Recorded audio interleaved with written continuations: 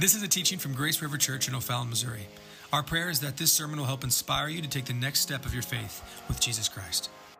Hey, what's up? My name is Chris Highfield, lead pastor here at Grace River Church, and I want to wish you a happy new year. Thank you so much for watching online at home today.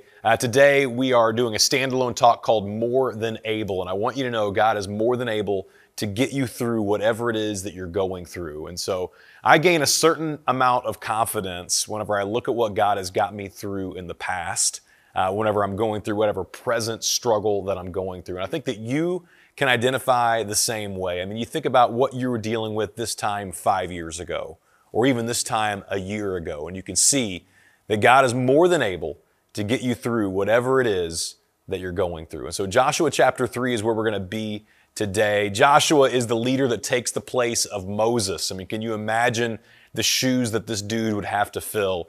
And you can imagine the insecurities that would go along with that. But what's amazing is that God got Joshua through. God was with Joshua, and there's some really incredible takeaways for us, some timeless truths that we're going to look at in this story today that we can take away. And you can look at what it is that you went through in this last year in 2023 and be able to look to 2024 and go, okay, I know God is going to get me through it. There are some struggles that you don't even know about yet coming in your next year. And I think this talk is going to help give you the tools and the resources that you need to help you take the steps of faith that you need to take in the new year. And so thanks for watching online today. You know, it says a ton about your own spiritual development that you would carve out some time during a holiday weekend and spend some time growing in your relationship with God. So let's jump into this, Joshua chapter 3. We're going to start in verse 1 of this story. We're going to jump around in Joshua chapter 3 and Joshua chapter 4 a little bit. So early the next morning, Joshua and all the Israelites left Acacia Grove and arrived at the banks of the Jordan River, where they camped before crossing. So they were camping out, which is nobody's favorite thing to do, even people that say they love to camp.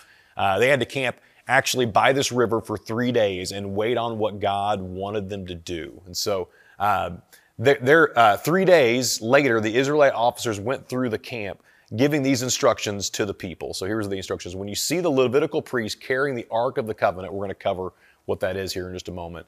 The Lord your God, move out from your positions and follow them. Since you have never traveled this way before, they will guide you. Stay about a half a mile behind them, keeping a clear distance between you and the ark. So they got to cross this river, and they've got to cross in a way they never crossed before. And then he goes on to say, make sure you don't come any closer. Then Joshua told the people, purify yourselves, for tomorrow the Lord will do great wonders among you. I love that line. The Lord is going to do great wonders among you. And here's what you need to understand. That's what God wants to do here. That's what God wants to do in your life. That's what God wants to do through our church, to do great wonders in this new year. And so what's that going to take, though? Like, for God to do something great in you, it starts with every single one of us just doing what He's asked us to do. There were some specific things that He was asking the nation of Israel to do. There was 1 million of them camping out. 1 million of them that were going to cross this Jordan River. It's amazing what God was going to do. But He said what's really important is that you follow the Ark of the Covenant. So what was in the Ark? I mean, you think about the Ark. I think about like an Indiana Jones movie or something. What's inside the Ark of the Covenant? Well, really 3 things that were in there of significance for the nation of Israel. First of all, the original 10 Commandments on tablets were in the Ark of the Covenant. So this is a big box that contained the 10 Commandments that God gave to Moses and etched into stone. Okay, so this wasn't like an iPad tablet. This is like a real tablet. And then also a pot of manna. Manna was the sustainable thing that God gave the nation of Israel and provided life and nutrition for them. This was their food source for so many years. And so a pot of manna reminding them that God is always going to provide. And then also the rod of Aaron. So background on a leader that they had in their lives. And so this is what the ark contained. Now, Joshua is saying this, okay? For all that we've seen, we haven't seen anything yet. I mean, he's letting them know that for all the wonders, for all the things that God's done, man, He is just getting started. Joshua was this new leader in Israel. In fact, the Lord said to Joshua, today I will begin to exalt you in the sight of all of Israel. They may know that as I was with Moses, so I will be with you. This is an amazing promise that God gives to Joshua. As I was with Moses, I will be with you. And here's the amazing promise today. God is with us. In fact, the story of Christmas is Emmanuel, God with us. And here is the message yet again, I will be with you. So like whatever it is that you're going through today, or whatever it is that you're going to be going through in the next year, the amazing promise is that God is going to be, He's going to be with you. So then we see here in verses 14 and 15 of the story. So the people left the camp to cross the Jordan, and the priests who were carrying the Ark of the Covenant went ahead of them. It was harvest season, and the Jordan was overflowing at its banks. So the Jordan River wasn't small at this point, okay? It's overflowing at its banks. But as soon as the feet of the priests who were carrying the Ark of the Covenant touched the waters at the river's edge, this is really cool what happens next. The water above that point began backing up a great distance away at a town called Adam, which is near Zetharon. Now, and the water below that point flowed to the Dead Sea until the riverbed was dry. And then all the people crossed over the near town of Jericho. So I want you to picture this for a second. The priests are carrying this Ark of the Covenant, and they walk into the water, and as their feet touch the water, as they get their feet wet, the Jordan River begins to dry up. But it doesn't dry up immediately. Like oftentimes the miracle we want happens instantaneously. But if you look at this story, and the research kind of shows this may have taken up to 2 hours for this to happen. I mean, can you imagine how anticlimactic that moment must have been? I don't know if you've ever been like waiting for water to recede a little bit, but like as you look at it, you can't really tell. But over time, you can see that the waters are coming down. And this is the moment as their feet touch the river, the water begins to recede. And that's the way it works with so many miracles, is it doesn't necessarily happen overnight. It doesn't necessarily happen instantaneously. But God is up to something in your life. And so it's such a cool moment, because now they're standing in a dry riverbed. And 1 million Israelites cross over to the other side, from one side of the Jordan River to the next. This is truly a miracle. Meanwhile, the priests who were carrying the Ark of the Lord's Covenant stood on dry ground in the middle of the riverbed as the people passed by.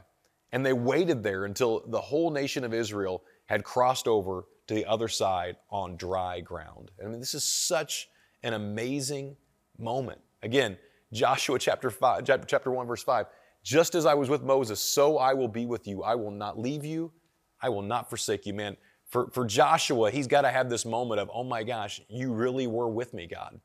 Now, in chapter 4, when all the nation had finished passing over the Jordan, the Lord said to Joshua, take 12 men from the 12 people from each tribe, a man, and command them by saying, take 12 stones from here out of the midst of the Jordan, from the very place where the priest's feet stood firmly, and bring them over with you and lay them down in the place where you lodge tonight. Lay them down in the place where you're really camping tonight. It made it sound like you were lodging at some really nice Hilton or something. Then Joshua called the 12 men from the people of Israel whom God had appointed, and a man from each tribe. And Joshua said to them, pass on before the ark of the Lord your God into the midst of the Jordan, and take up each of you a stone upon your shoulder according to the number of the tribes of the other people of Israel. And in this day, this is a sign among you, when your children ask in times to come, what do these stones mean to you? Then you shall tell them that the waters of the Jordan were cut off before the ark of the covenant of the Lord. When it passed over the Jordan, the waters of the Jordan were cut off, so that these stones shall be to the people of Israel a memorial. Man, this is really, really important, and I want you to understand something. God has done something here at Grace River in the last year that one day our kids will ask about. God has provided in ways in the last year that we could look at and go, oh my gosh, I can't believe all that God did. I think about the initiative that we just finished with the Generations Initiative. You think about everything that God has done since this past summer. And now we're in the midst of a construction project, and we can look back and our kids one day will ask, how did all of this happen? Well, yesterday was kind of a significant day in our lives, because it was 10 years ago that we moved to St. Charles County to start Grace River Church.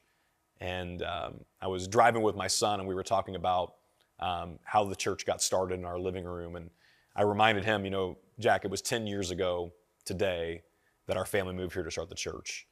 And both of us were in near tears as we drove home talking about that and talking about all of the things that had to happen. And what's amazing is, when Jack moved here, Jack's 16 now. Whenever we moved here, Jack was 6. So Jack has very limited memories in his life before Grace River Church. And it's amazing now, like looking back at how it's helped build his faith as he watched something go from nothing to something. And I think about our own kids, my kids, I think about your kids, I think about other generations to come. There's a story to tell about our faith. And the nation of Israel, they had these stones that they could reflect back on and go, okay, your kids are going to ask why these stones are important, and it'll be a remembrance, a moment for us to look back at this big moment of faith where we crossed over the Jordan River. And I wonder today, man, what big moments of faith are you laying for your own kids? What big moments of faith are you laying today for the generations to come that will meet, know, and follow Jesus? But it has to start with you. So you can't pass on a faith that you're not living out yourself. So there are 4 ways that you can build your faith, 4 ways that you can strengthen your faith, really for the next generation. The first way is that you got to be willing to get your feet wet. I mean, this miracle happens because the priests just do what God has asked them to do, and the people follow in the same way. They're just doing the very thing that God asked them to do. They could have said, no, we're not doing that. God, build a bridge. They could have came up with any way possible. Like, God, we'll do whatever, but we're not going to drown by walking through the Jordan River because we can't swim. This isn't going to work. We've got little babies, we've got kids, they got all kinds of excuses. And here's the thing, you can make an excuse or you can make a difference, but you can't do both. And in order for you to live the greatest days of your faith, in order for 2024 to be the greatest days of your faith, you got to be willing to get your feet wet. And that old terminology, get your feet wet, actually comes out of this story. Also, the second thing, if you're going to build your faith in 2024, is focus is everything. So what you focus on really does matter. And so if you're focusing just on yourself, if you're focusing on your feelings, if you're focusing on you, if you're focusing on your job, if you're focusing on kids' little league sports stuff, if that's your focus, then that's what your life is going to be about. But maybe your focus instead in 2024 should be like growing in your faith and saying, God, I'm going to strengthen myself in you. I'm going to focus on you. The third thing is, as you build your faith, remember that God is with you. That, man, this year, there are going to be some moments where you're in a valley. Like in the new year, in 2024. There's going to be some moments where you're on the mountaintop. And in either position, would you just remember the same thing that Joshua needed to remember, that God was with him. The same promise that we have in Matthew chapter 28 when Jesus tells his disciples that I am with you always. That no matter what you're up against, no matter what the difficulties is, no matter how lonely you may feel, God is always with you. So when you have him, you actually have everything. And the fourth thing is that we would pass down your faith. That every single one of us would take the faith that we have and live it in a way that we can pass it down for generations to come. Now here's the thing. You can't pass down what you don't actually possess. And so maybe right now, like you realize, man, your faith isn't actually your own faith. Like you've never made this relationship with God personal.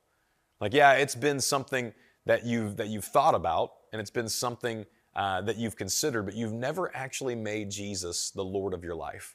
And right now, at the end of this year, maybe this is the moment for you to say, okay, I'm going to make Jesus Lord right now. And what that looks like is this. It's you deciding that he's your Savior and that he's the Lord of your life. He's your Savior. He saved you from your sins, all your mistakes, all your guilt, all your shame, all your regret wiped away. But he's also the Lord of your life, which means this, is that you no longer call the shots. That you would say, man, today is the day that I'm going to live my life not under my own authority, but under his authority. So, man, if you're ready to do that today, I want to pray for you right now. So would you bow your heads and close your eyes, and maybe you're at a spot where you're already a Christian and you just want to recommit your life for 2024. I'm praying for you too, that you'd recommit and live your life fully for him and trust him and allow this moment to be a moment where you go, okay, I'm going to trust God and live in faith in this next year. But maybe you're listening today and you've never given your life to Christ. I want to give you a moment right now to say yes to making him Lord. You could pray a prayer like this: God, I'm sorry for what I've done. I've been living for me. And God, today I'm admitting that to you. And God, I believe that you sent your only son, Jesus, to come and die on the cross for all my shame, for all my guilt, for all my regret. And God, I today confess with my heart and with my life, you and only you to be Savior. Thank you for saving me and for changing me and making me a Christian. Help me now, not to live for me, but to live for you. In Jesus' name we pray. Amen. Thanks again for listening. We would love to see you at one of our in-person services that meet on Sunday at 8:30, 9:45, and 11 a.m. If you feel so inclined to give, you can do so at www.graceriver.cc. Have a great week.